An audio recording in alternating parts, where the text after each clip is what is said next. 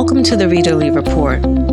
Your hosts are Gail Weisswasser and Nicole Bonilla. We hope you will enjoy our candid book conversations, recommendations, and observations on the reading life. Thanks so much for joining us.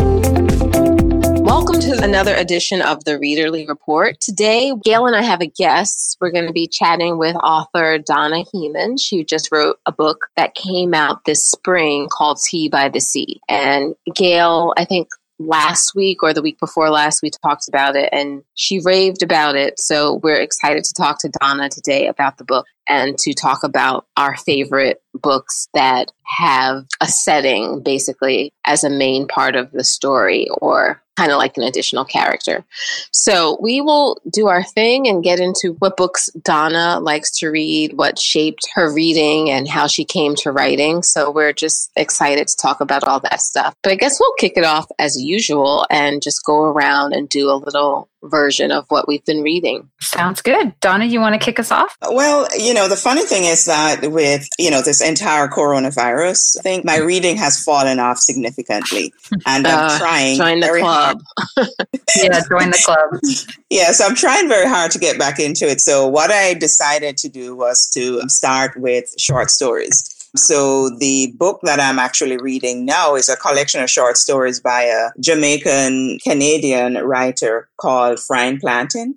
And the author is Zalika Reed-Benter. So I've just started it and I'm hoping that trying to read shorter will certainly get me back into reading. And the second one that I have next on my list, another collection of short stories, is How to Love a Jamaican. And that one came I read out that one. That's a good one. Okay. Hope I like it as much as you do. I think I have that book in the house somewhere. That looked really good.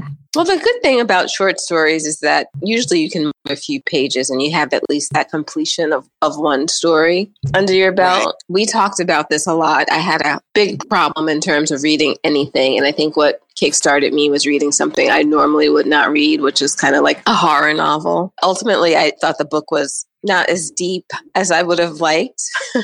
But I guess that's par for the course sometimes with horror. But it got me flipping pages and I guess it exercised that muscle memory of reading. So that was good. So what about you, Gail? Well, let's see. I finished a book that you and I talked about last week, Craigslist Confessional. This is the collection of confessions from strangers to the author that she collected on Craigslist. And it's kind of the same thing, short stories-esque. Each chapter is only about maybe 5 to 6 pages, and it's people confessing something about their lives. Usually it's about love or loss, regret, addiction, identity, things like that. This was ideal because kind of like the short stories, you could just break them off piece by piece rather than attempting a whole book. I also just finished a book that I'm sure very few people listening to this show are necessarily going to want to read. It's called Buzzsaw, and it's the story of how the Washington Nationals won the World Series last fall.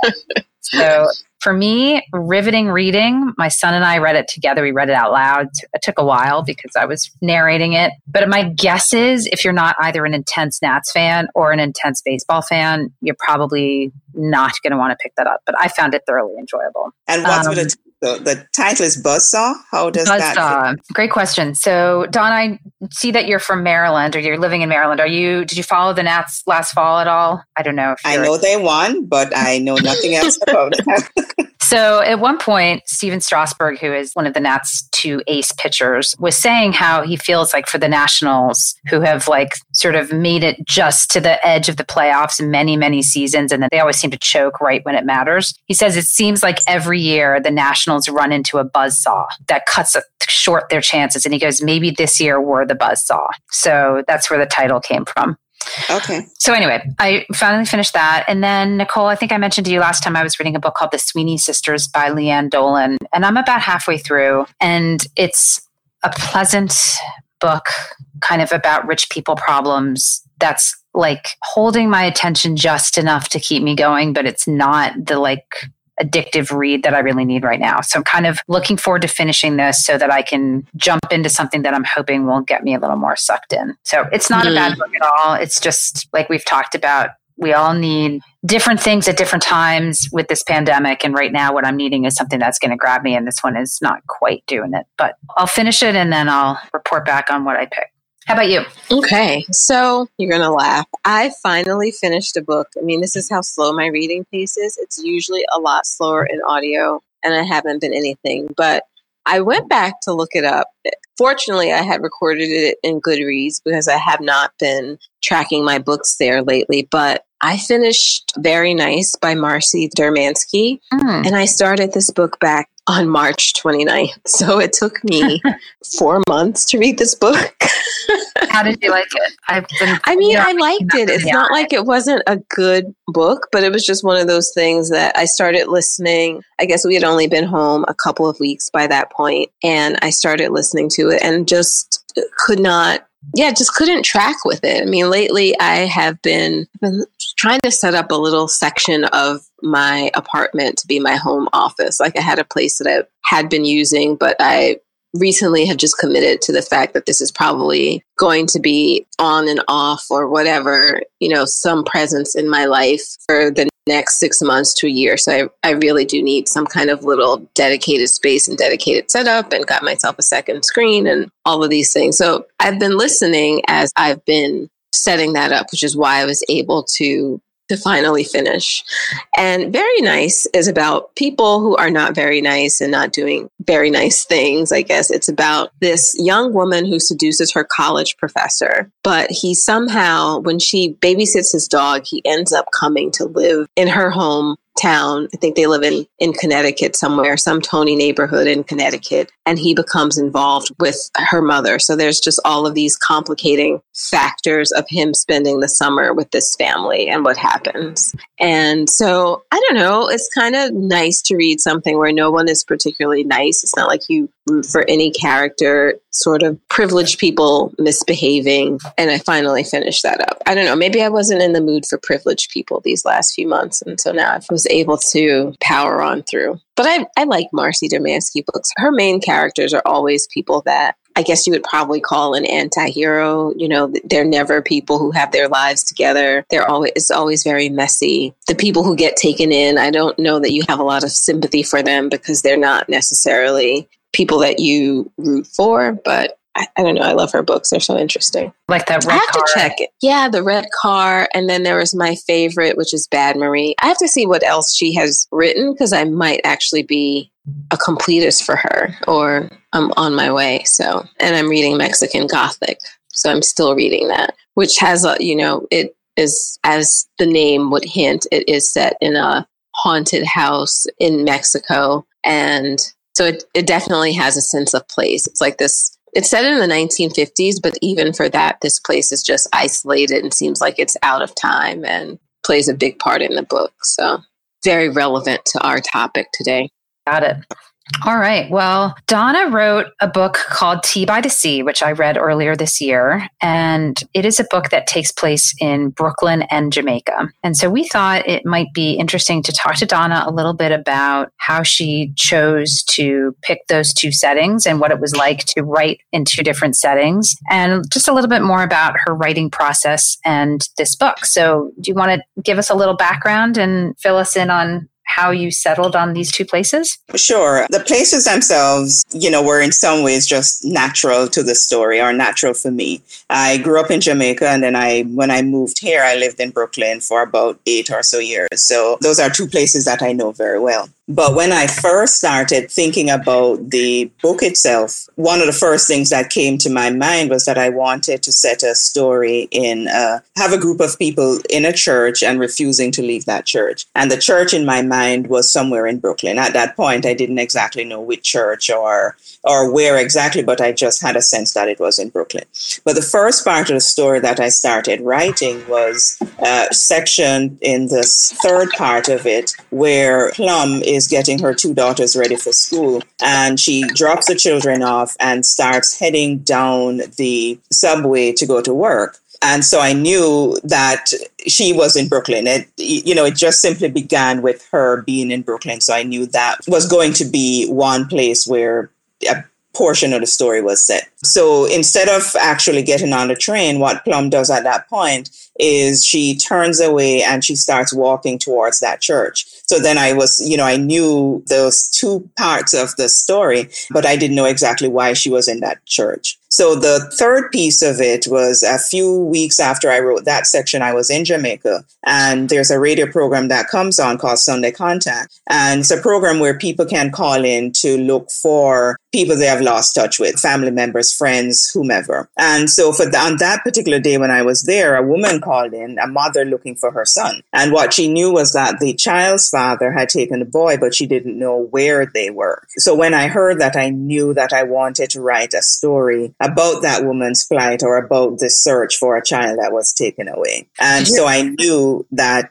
a portion of it would also then be set in Jamaica. And so, that really is how the two locations came about. Now, did you ever find out what happened in that real life story? No, I did not. Every now and then, people will call in and, tell the results of their search. And it could be a few weeks after, the first call. It wasn't around long enough to hear her call back. And I don't know how long it took. And, it's just one of those things where you never know if the person is going to call back or not. Mm-hmm.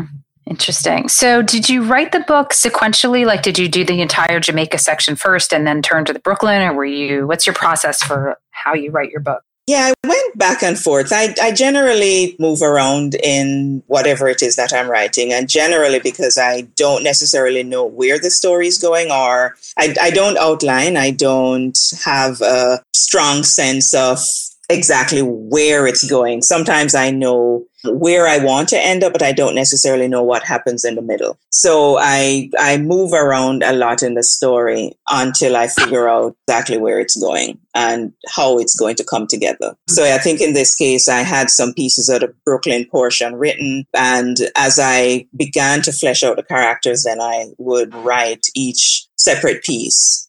So it's a process. It's a process that I think some writers would, just simply can't work with. But, it works for me because it keeps me on my toes. It keeps me thinking. I'm as surprised about what happens as I hope readers are. Did you find one of those easier or harder to write than the other? In terms of place, no, because I think there were both places that I knew relatively well. And I think the hardest part for me to write really was one of the characters, the daughter, Opal. And I had initially intended to write it with three perspectives: the Plum's perspective, the mother's perspective, Lenworth's perspective, and the child's. And hers was just simply a lot harder to write. And so I ended up shifting and focusing on just the parents on their story. And were you in either location while you were writing about that location? No, I wrote most of it here in Maryland. In the setting in Jamaica, the house in Anchovy is actually my grandparents' house. It's the house in which my father grew up, and I wanted to write a story about that particular place. I wanted to describe it fully, which, I did in the book. And it's still in my family, but at the time when I was writing it, the house was rented. So I really didn't have access to it. I couldn't go in and walk around as I, would have liked to have done to, really feel and re-experience the house again. So a lot of that I wrote from my memory, my recollection of what the place was, of what that house is like, about what I knew and remember about that town itself, Anchovy. And then Brooklyn, the section in Brooklyn where I wrote, where Plum was living, was one place where I had actually lived for about 4 or 5 years. So I had a good sense, in my head, what that place was like, what I wanted to write about, how I wanted to describe it, where I wanted Plum to go. So a lot of that was memory more than actually having to go and re-experience it. Mm-hmm.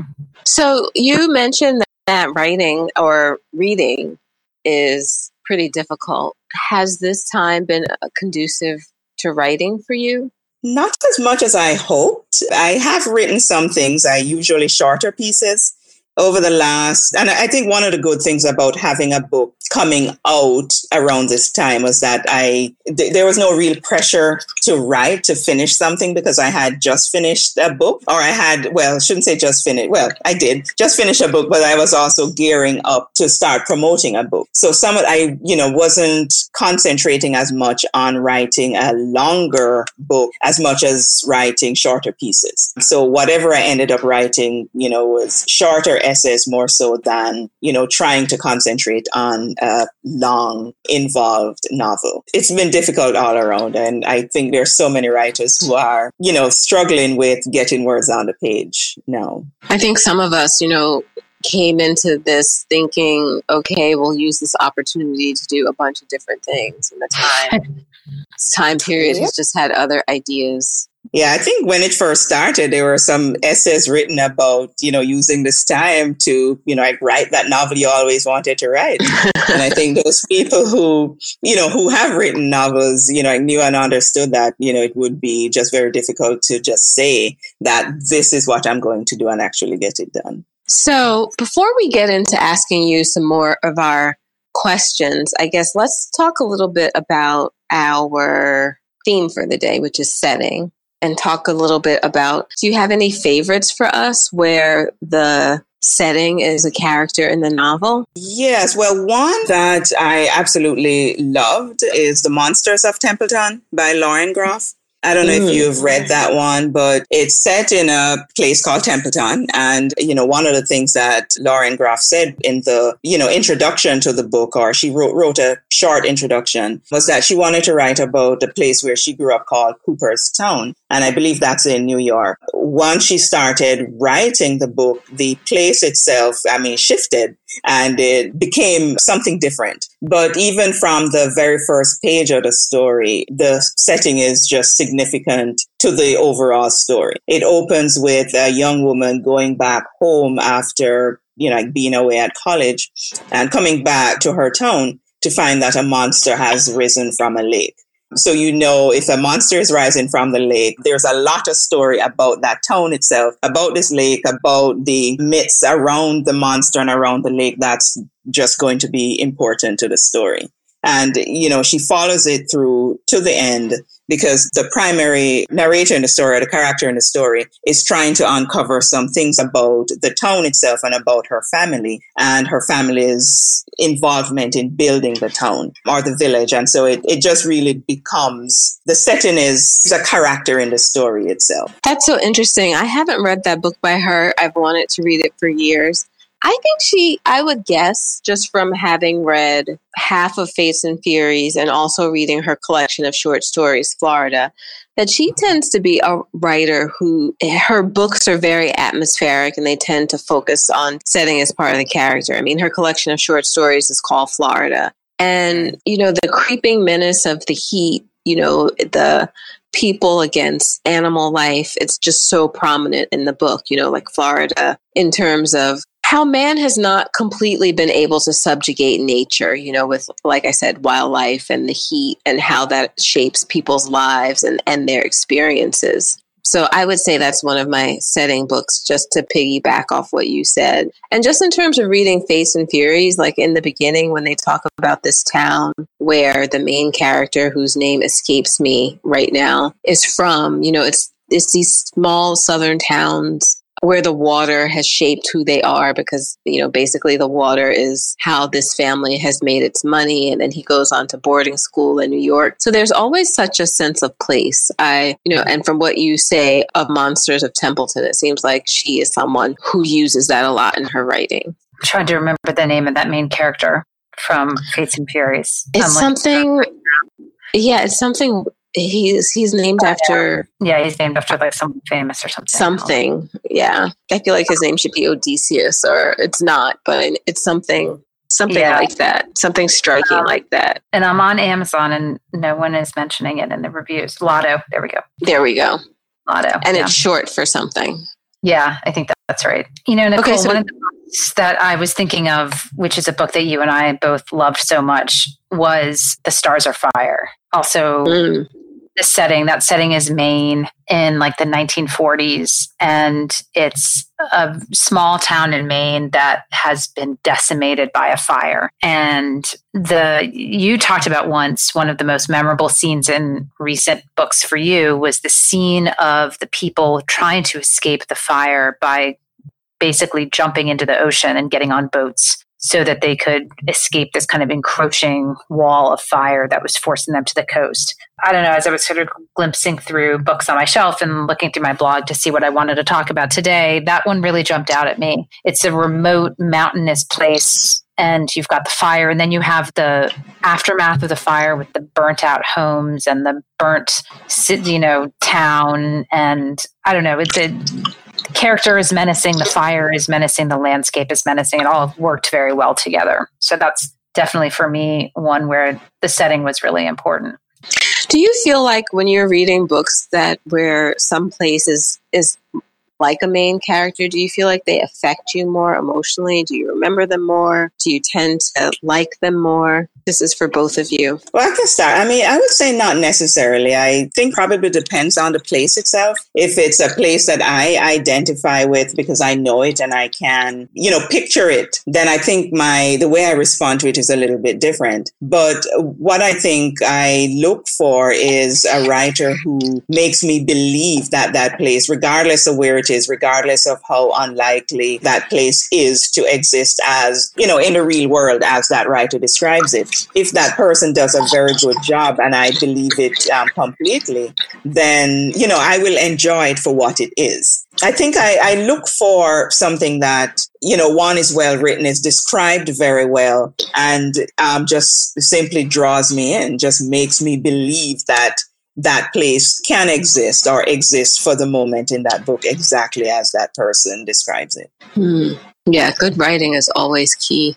Gail? Yeah, to answer your question, Nicole, I think that a good setting definitely aids in remembering the book because it becomes an added sense. Like if you can picture it visually, what's going on, as opposed to just trying to remember the characters or remember the plot, I think it makes the story more well-rounded and it makes it easier to conjure it up later. Right. Yeah, when I'm thinking about stories that hop out at me when I think about two things that we've both read. Think about The Nickel Boys by Colson Whitehead, how much of a character that prison was, the creepy woods all around it, the different places on the grounds where the boys were taken and basically violated. When I think about Sing Unburied Sing and how much, the southern town, the land, the prison is just looming and influence not only, I guess, the book and how it's read, but how the characters, how it so strongly shapes their lives. Then I think about Patsy by Nicole Dennis Benn, which gives, especially as an American, when you're used to seeing Jamaica basically as a tourist place, like everyone goes to the resorts and you don't really get a sense of what Jamaica is like. But that book it talks a lot about the colorism. It talks about where the people live who, live in the hotels. And there's this very intricate story, the trees and just the landscape of Jamaica in such a different way than we normally encounter it. Those are the books. I do think a lot of the atmospheric books, especially since I think the both of us, Gail, are very curious about other places and how other people live. So I think that, when we were talking about doing this show, like just a bunch of different things popped to mind. And then I think of Rebecca, by Daphne du Maurier, which is, I guess, going back to that Gothic sense where you have a foreboding house and the land is menacing, plus creepy people. Yeah. Another one that jumped to mind to me, Nicole, which you and I both read, is Golden Child by Clara Adam, which takes place. That's another good example. Yeah. And you've got this house in Trinidad. You've got a couple of different houses. You've got the fancy uncle's house, and then you've got the more modest house where this family lives. And when one of the sons is kidnapped and you sort of start to follow him, he's like in the jungle almost, is where he got picked out, the forest or the jungle. I mean, that plays a big role in there. And you can kind of feel the humidity and the tropical Caribbean nature of it. To me, that was very powerful. I think it probably plays a role on us. I mean, and you can talk maybe a little bit about this, Gail, with Donna's book, being basically, for the most part, city creatures, and just reading about, I think a lot of the places I've mentioned, the countryside, the landscape, the activities that people do to kind of bring their living from the land, interact with towns in the ways that we don't have them in cities. So I think it's really memorable. Like if I'm walking down the street in New York, a panther or an alligator is not going to pop up and cross my path, but that's completely a thing in Florida. Or, like when you talk about Trinidad and where they live, yes, they have houses and apartments, but they're also basically surrounded by forests. And I think one of the boys does go and he hides there and he's captured. But it's such a different landscape. And I also think that too, we have these myths that kind of crop up around. For me, it's always just like, would you rather something happen in the city or the country? If something horrible has to happen, you pick the city because you feel like, okay, I'll be stabbed or I'll be shot and it'll be quick. But at the countryside, you just feel like you're isolated and maybe things will happen over a long period of time and people can't rescue you. But that's just my... No, I was just going to say it changes the story because the possibilities of what, can happen or will happen or how your story will play out are, directly tied to the location. Certainly when you're surrounded by water, what you're thinking about that is likely to happen is, maybe a drowning. When you're in the city, I mean, not that a drowning couldn't happen in the city, but what you're thinking about, the fears that you would have would just be very different there. And I think as writers, that's one of the things that we have to think about is, like how are we drawing from the location itself to help to build the story? What is it in the location that one is either helping you to build your character or is helping you to show something about that character that is, important or significant to the story itself. Right. So Nicole and I discuss this or analyze this from a much more passive way. We sort of accept what's given to us as we read and react to it. Maybe not passive, reactive. Whereas for you, you're creating this world and you can manipulate it in whatever way you like to serve your purposes as a writer and what you need to do to, like you said, show character development or move your plot along. So you're coming at this from the opposite angle of how Nicole and I usually do. Right. It's always good to hear how your readers see it, how you experience it. Well, I think with your book, the contrast between Jamaica and Brooklyn is so stark. You've got urban and rural, you've got this lush versus city, you've got, much more sort of not primitive, but much more limited ways of getting around to places versus the subway and the craziness of Brooklyn. And I loved that contrast and how it kind of demarcates two different parts of Plum's life. Like she's got her life in Jamaica where she suffers this horrendous loss. And then you've got Brooklyn, which is her, moving on or at least trying to move on or reconstructing a life for herself while still clearly very affected by the loss of her daughter and never letting it go. And then you've got in the end a kind of intertwining of those two worlds when they intersect in New York and she's able to, I don't want to give too much away, but their paths cross again and you get to hopefully get some sort of a resolution for what happened. Right. And, I think that the two different settings really provide a good kind of backbone for the two parts of the story. And I think for me, writing it was a lot about perspective because for Plum, since she had lived in both places, she went to Jamaica as a teenager and lived there for a few years. And she had, was born in Brooklyn, grew up in Brooklyn. So she was able to see Jamaica as somebody who lives there and as a tourist. And so what she experiences, what she is able to describe will be very different from what,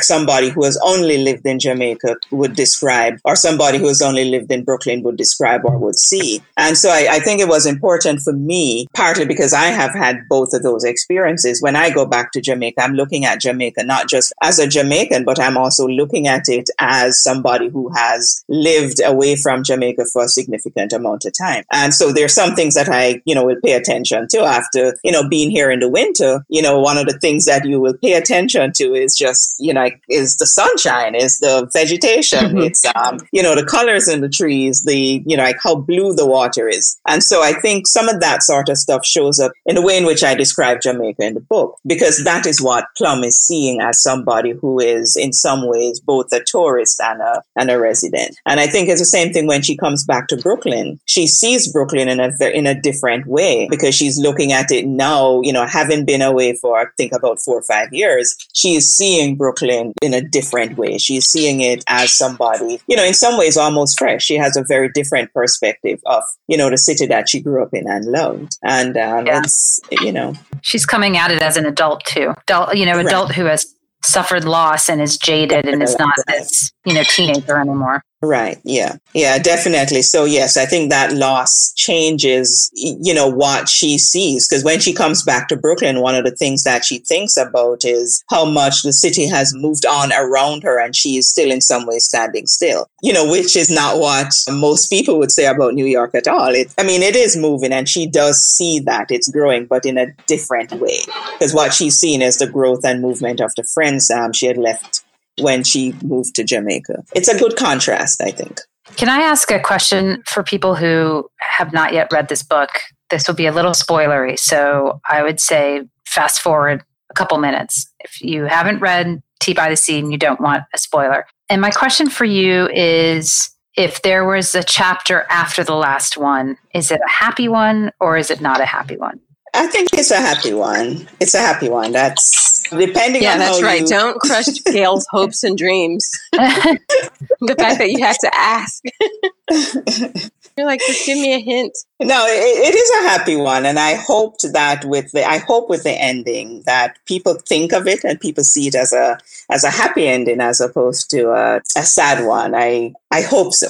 What were you thinking? Yeah. I did. The end is, there's been a reunion and you want to hope that reunion is going to lead to an ongoing relationship. And I think that was certainly what I took away from it. But, I just wanted to get it from the source that it was. You just wanted it confirmed. Yes, I wanted that confirmed. Exactly. Yeah, I certainly hope that's the way people read it. So, yeah.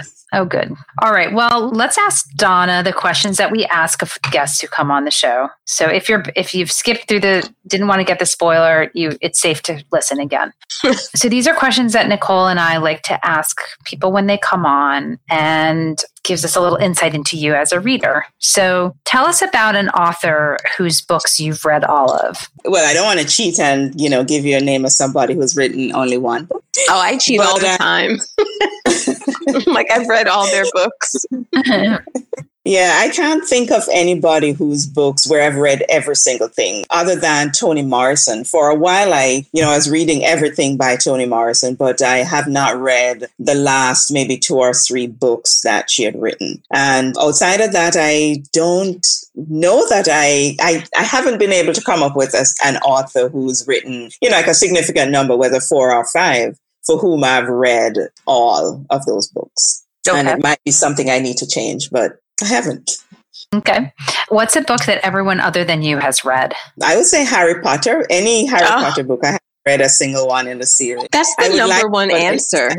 That's Nicole and I have read it. I think that Gail asks everyone before they come on the show, and if they don't say Harry Potter, she won't let them be a guest on the show.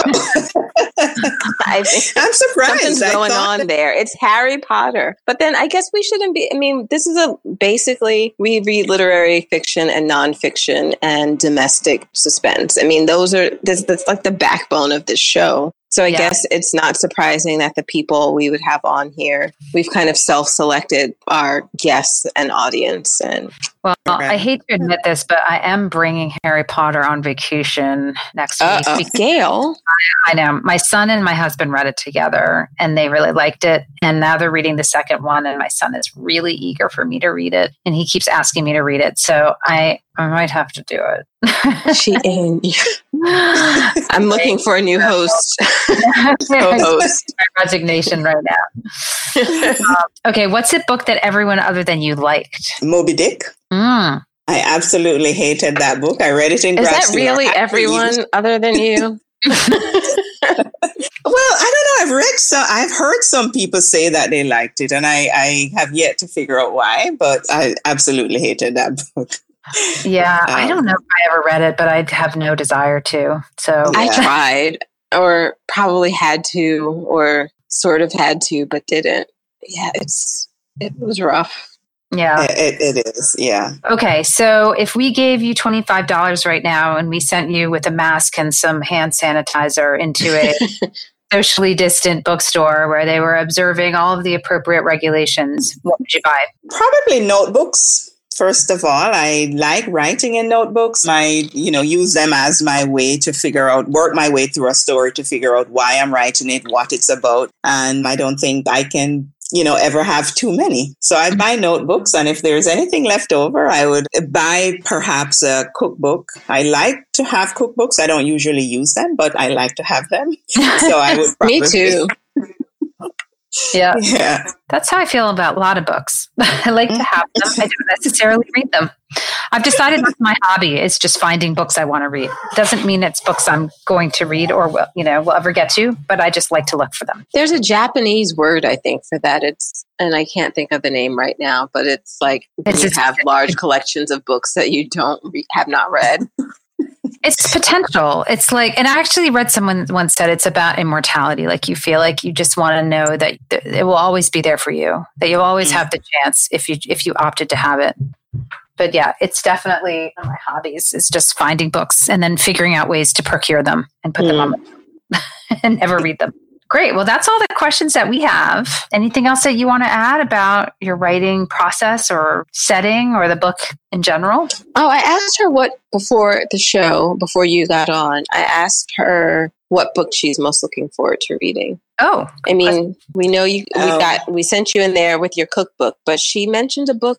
Oh, Love After Love. Right. It's set in Trinidad, and it's by a woman called Ingrid Persad. I've heard good things about it, so I am looking forward to reading that. So yes, perhaps that I would also buy with my $25.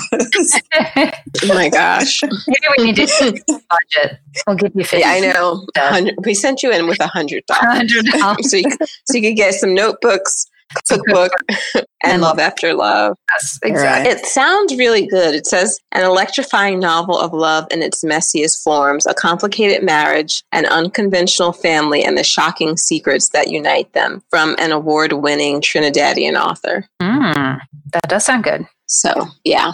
All right. Well, Donna, thank you so much for taking the time to come on the show today. It was great to talk to you and learn more about your process. And I like your insights about the role of setting, which I don't give a lot of thought to what the author was actually sort of trying to accomplish with that, rather than just sort of like, accepting it as like, okay, well, this was just given. So that's a really interesting insight, which I'll think about going forward. I think it's always different, or you draw attention to setting if you know something about it, because I think any other time you're just like, this is what it must be like there. I don't know. But, you're probably very picky about DC. Donna, you're probably picky about Jamaica. I know I'm definitely nitpicky about what I read and just much more active, I think, in having an opinion if books are set in New York or somewhere that I'm kind of familiar with their rhythms or something. So, but I also think if you don't think about it, that means the writer has done a good job, because it is seamless and it feels perfect. It feels right. If something jars or stands out to you, then something might not be quite right. Right. That's true. If you're like, this would never happen, or if something is particularly noticeable. Mm-hmm. Yes. Well, thanks for having me. It was my pleasure, and I really enjoyed this. Well, thank you for coming on. And until next time, happy reading. We hope you've enjoyed this episode of The Readerly Report. You can find all of our shows on iTunes or at thereaderlyreport.com.